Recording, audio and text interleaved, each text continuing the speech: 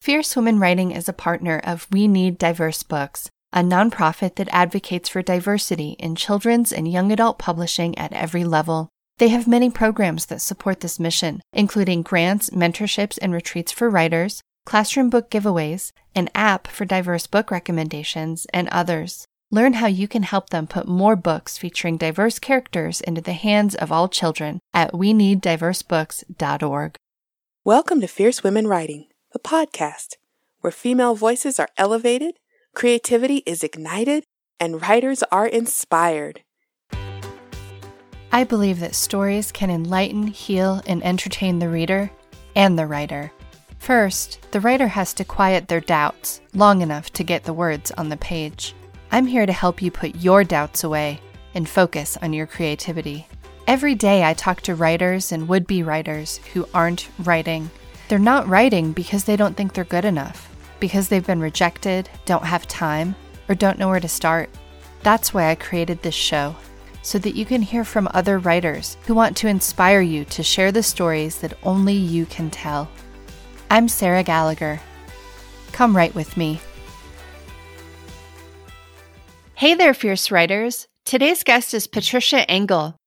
Patricia Engel is the author of The Veins of the Ocean, winner of the Dayton Literary Peace Prize, It's Not Love, It's Just Paris, winner of the International Latino Book Award, and Vida, the finalist for the PEN/Hemingway and Young Lions Fiction Awards, a New York Times notable book, and winner of Columbia's National Book Award, the Premio Biblioteca de Narrativa Colombiana.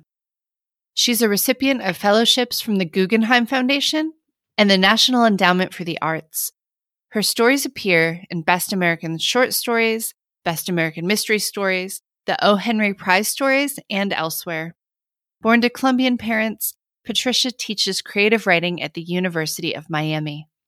Here's Patricia Engel reading from Infinite Country. It was her idea to tie up the nun. The dormitory lights were cut every night at 10. Locked into their rooms, girls commanded to a cemetery silence before sleep, waking at dawn for morning prayers. The nuns believed silence a weapon, teaching the girls that only with it could they discover the depths of their interior without being servants to the temptations of this world. To be fair, the nuns were not all terrible. Some Dalia liked very much. She even admired how they managed to turn the condemned penitentiary population into mostly orderly damitas. It was a state facility, a prison school for youth offenders, not a convent and no longer a parochial school. The lay staff reminded the sisters to aim for secularity, but on those missioned mountains, the nuns ran things as they pleased. During the day, under the nuns' watch, the girls practiced their downcast gazes. They attended classes, therapy sessions, meditation groups, completed chores uniformed in gray sweats, hair pulled back, forbidden from gossip and touching, but they did both when out of sight. At night, in the blackness of their dormitory, they gathered to whisper in shards of window-pane moonlight. When the nuns patrolled the hall outside their room, they became masterful mutes, reading lips, inventing their own sign language, moving quiet as cats, creeping like thieves. They listened for the nuns' footsteps on the level below, sensing vibrations on the wooden floor planks, the search for rule breakers, disruptors their guardians would schedule for punishment at daybreak. The night of the escape, the girls made a purposeful noise, so the nun on duty would come tell them to be quiet. Sister Susanna was on the night shift. There were many latecomer nuns at the facility left over from some other failed life. The rumor was Sister Susanna was married until her husband divorced her because she couldn't have children. The plan originated with Dalia, or maybe her father deserved the credit. That afternoon, she was given rare permission to phone him from the administrative office. Family contact was restricted, since the staff believed they could be a girl's worst influence. Dalia hoped to hear Mauro say he found a way to free her, have her sentence lifted, paid a fine, or convinced one of the rich residents of the apartment building where he worked as a janitor to call in a favor on her behalf. One never knows who might be listening, especially in a quasi-jail for minors, some of who were murderers on the verge. Dalia said Mauro was careful with their words. They'd tried everything, he said. There was nothing more he could do. She understood liberating herself from the prison and the country would be up to her. With the help of another girl, she spent an hour ripping bed sheets, twisting them tight as wire, thin as rope. She counted to 1,000 in the darkness, then gave the signal for the other girls to start shouting, "Fire, fire, fire." Sister Susanna appeared in the doorway. Talia waited to catch her from behind with a pillowcase over the head. They'd cut breathing holes because they weren't trying to kill anyone, only to paralyze with fright. Talia held the nun while the others tied her to a chair with the shredded sheets, her breath hot on Talia's hands as another girl shoved a sock between her teeth to gag screams. When Talia arrived to the prison school a month earlier, Sister Susanna had called her into the office and told the 15-year-old she'd studied her life, as if that file of police jottings and psychological assessments on her desk could reveal anything that mattered. "You're not like other girls here," she began. "Yes, I am," Talia wanted to say. She didn't want to be singled out, treated as an exception, if it meant putting the other girls down. "I believe it was your desire for justice that led you to do an awful thing, but you badly injured a man. You could have blinded him." A pause, the rattle of voices in the cafeteria down the hall. She knew Sister Susanna was waiting for a response. A denial, perhaps. More likely, an admission of guilt. The nuns were always scavenging for remorse. "Do you want to change? With faith and discipline, anything is possible." Talia was not stupid, so she said yes. Thank you so much for reading for us today. Welcome to the show, Patricia. Thank you so much for having me here. Patricia, what are the ideal conditions for you to write? On a perfect writing day, I would say that I start in the morning. I like to write by natural light. So I usually start first thing with my coffee at my desk, which is right next to a window. It's very bright and light in there. And I'll go for a few hours until I'll stop for lunch, or maybe because I have other things to do in the afternoon. I like to write by silence and hopefully without much interruption. How do you nurture your creativity? Well, I've learned to let my creativity direct me in understanding its own pauses and spaces and times when it needs to rest, and not interpret that as a lack of productivity, but really just a recalibration of sorts. So when I'm not writing, which is often, I try to feed my creativity by reading or by exposing myself to other art forms, photography, painting, film, music, and really just keep those creative juices flowing somehow. And I find that often that those are actually the most productive moments in my mind. And it's when stories and ideas are really working themselves out and preparing me for when I'm ready to return to the page and the actual writing process. What's your best writing tip? My best writing tip would be just to show up for your writing. It's difficult and unique in the sense that nobody's watching you write most of the time. Nobody is really congratulating you on a job well done that day or noticing your progress. And sometimes your writing victories are all your own and you're your only witness. So it can be hard. It can be tricky to stay focused and to be disciplined. But really, that's the biggest asset to a writer, is just that discipline and dedication for showing up, whether it's day after day or a few hours a week, whatever you can manage, but to prioritize it in a way that you would prioritize a medical appointment, or perhaps going to the gym or visiting with a friend. You wouldn't leave your friend stranded at a coffee shop waiting for you and just not show up, right? And you wouldn't do that to a doctor's appointment either. You would show up because you made a commitment. You said you would be there.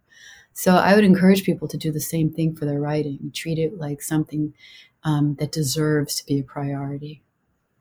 What would you say is your biggest writing challenge right now? I'm sort of in between books right now, and I have a book coming out, so I'm still talking about a book that's already finished a lot, while in my mind I'm trying to do the organizing, the mental organizing and preparations before embarking on my next book. So being in between books is a fun space, but it's also a tricky one because I've just got ideas right now. And I always have this fear of those ideas just floating away, and I'll lose them and forget them if I don't, tackle them and get them on the page soon enough. What do you do when you're trying to overcome a block? I don't think of them as blocks. Sometimes I'll just think, well, I haven't quite found the way to do this yet. Or maybe there's something better that deserves my attention. I think so much of writing is kind of being your own psychologist and really not trying to plague yourself with negative language and thinking about the way you get your work done. So I never feel blocked because I don't use that framing for it. There are days when writing does not come, the words do not come, or the ones that do come, I'm not happy with at all. And then instead of focusing on that and feeling all disappointed, I'll just step away. I'll just go for a long walk. I'll read a book. I'll, watch a couple of movies and just give myself time to be ready again. I've never really heard anybody describe it psychologically like that. It seems so useful. Well, it's a lot of, trial and failure. And I've learned that being kind to myself is much more useful than being hard on myself. What about editing and revising tips? This, I think, is very personal. Different things work for different people. A lot of my friends who are writers have very different methods than I do. Mine is a little bit drastic, some people think. I basically start from scratch with every single draft that I write. I don't really do any of that cutting and pasting and moving things around. For me, I just feel like I've totally lost control of my work. It's much easier for me to print out a draft and go through it and mark it up on the actual paper. And then I'll write my next draft from scratch, letter by letter. Wow. And that way I'm able to really feel the work again and feel as if I'm writing it again for the first time. And I find that it helps me stay connected to it. But when people sometimes ask me for advice on how to break out of kind of the trap of endless drafting, I say just start over. and sometimes people don't like to hear that, but that's what I do. How many drafts like that would you say you typically do when you're writing a book? It's hard to quantify because my first draft is already consists of multiple drafts because I edit as I go. So I use Microsoft Word, nothing fancy, just old-fashioned Microsoft Word. And I'll have a document, and that's my working document. And I'll do my writing and revising as I go and just write toward the end. So by the time I actually finish that first draft, it's fairly polished, fairly, as far as polished as the first full draft can be, right?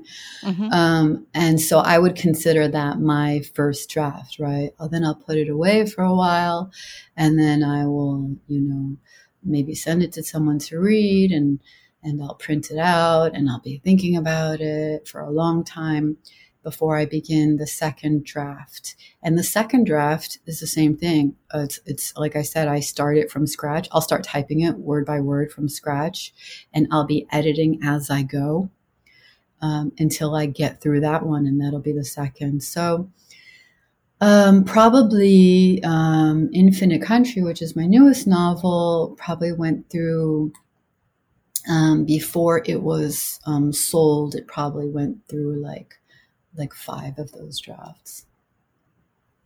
Talk to me about the relationship between your physical and your mental health in your writing. Well, physical and mental health, I don't know what the connections are at this point. I know that I've been writing for a long time, so I have sort of habits that work for me. Like I mentioned, I'm a much happier writer when I get to write by daylight. I don't really like writing by artificial light, but I also, fortunately, I live in a warm climate. I live in Florida, and I take very long walks on most of my writing days or a jog or whatever. And I find that really helps me to process my ideas when I'm thinking about a work and tackle issues that I'm having, with the scene or with structure, whatever it is. So I'll just throw myself into nature for a few hours at the end of a writing day. And I feel like my mind is still writing at that point, right? My mind is still very much in that active writing space. Yeah. But I'm giving my body a chance to breathe and to move and to experience nature, which I feel is so restorative. What has your experience with publishing been like? My first book, Vita, was published in 2010. So that's 11 years ago already. And things were different then. I do remember that the Kindle and ebooks were just starting at the time. So you can imagine that feels like eons ago already, right? Wow. But I didn't know any professional writers in my life. So when I decided to embark on this writing life, it was with very little direction. I went to graduate school, and after that, I started submitting stories to literary journals and things like that, and sending my work to contests. And I found an agent who took me on and sold my first books. So I've been with that agent ever since, and my first 3 books were with the same publishing house. I changed for my 4th book, but I've always had a really supportive publishing team, and that has really made a wonderful difference for me, I think. Who are 1 or 2 other women writers or creators we should be aware of right now? I am sharing a publication day with many great books that are coming out, and one of them is by Naima Coster. It's called What's Mine and Yours. It's her 2nd novel. I read it recently. It is wonderful. It's a beautiful family story, and I encourage everybody to check that book out. And also coming out this summer is the latest novel by Carolina de Robertis. It's called The President and the Frog. She's an exceptional writer, and this is also, kind of a departure for her, but also in line with her previous work, which is just gorgeous and so nuanced and profound. And so I'm really excited for people to read that this summer. And where can listeners find you online? My website, patriciaengel.com, has the latest with regard to my books and my writing. And then I'm on Twitter and Instagram. And yeah, you can find me there too. Thank you for sharing your writing and wisdom with us today, Patricia. It's been a pleasure. Oh, thank you. I so enjoyed talking with you.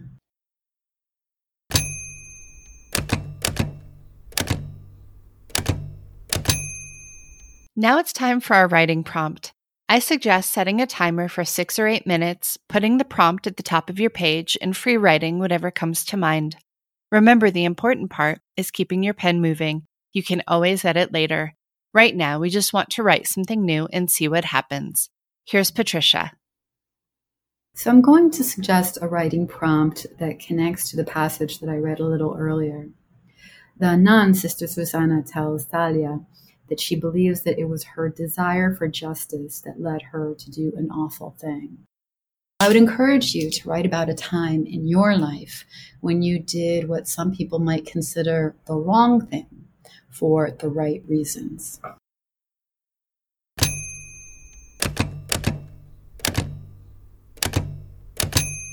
It was great to talk to Patricia Engel this week. My key takeaways from our conversation were that she prefers to write by natural light. She treats her writing appointments with herself as something that deserves priority, just like any other appointment on her calendar. She doesn't revise, she just writes a whole new draft. and she says she tries not to plague herself with negative language or negative thinking about the way she gets her work done. What great advice from Patricia Engel. Her new book, Infinite Country, is out now and has been selected as a Reese's Book Club pick. I'll be doing a book giveaway for a hardcover copy of Infinite Country on my Instagram this week, so be on the lookout for that. Right now, I'm also planning episodes for the summer. Do you have authors that you're eager to hear on the show? Send me a DM on Instagram or message me through the website and let me know who I should reach out to. I'm Sarah Gallagher, and this is Fierce Women Writing. I'll be back next Thursday with another episode. Until then, keep writing. Become a supporting member of the podcast with a monthly contribution at fiercewomenwriting.com. Get more writing prompts and engage with other writers on our Instagram page at Fierce Women Writing. Remember, women is spelled with an X. You can also help us reach more writers by sharing this episode with a friend and subscribing, downloading, and reviewing the podcast. Thank you for listening.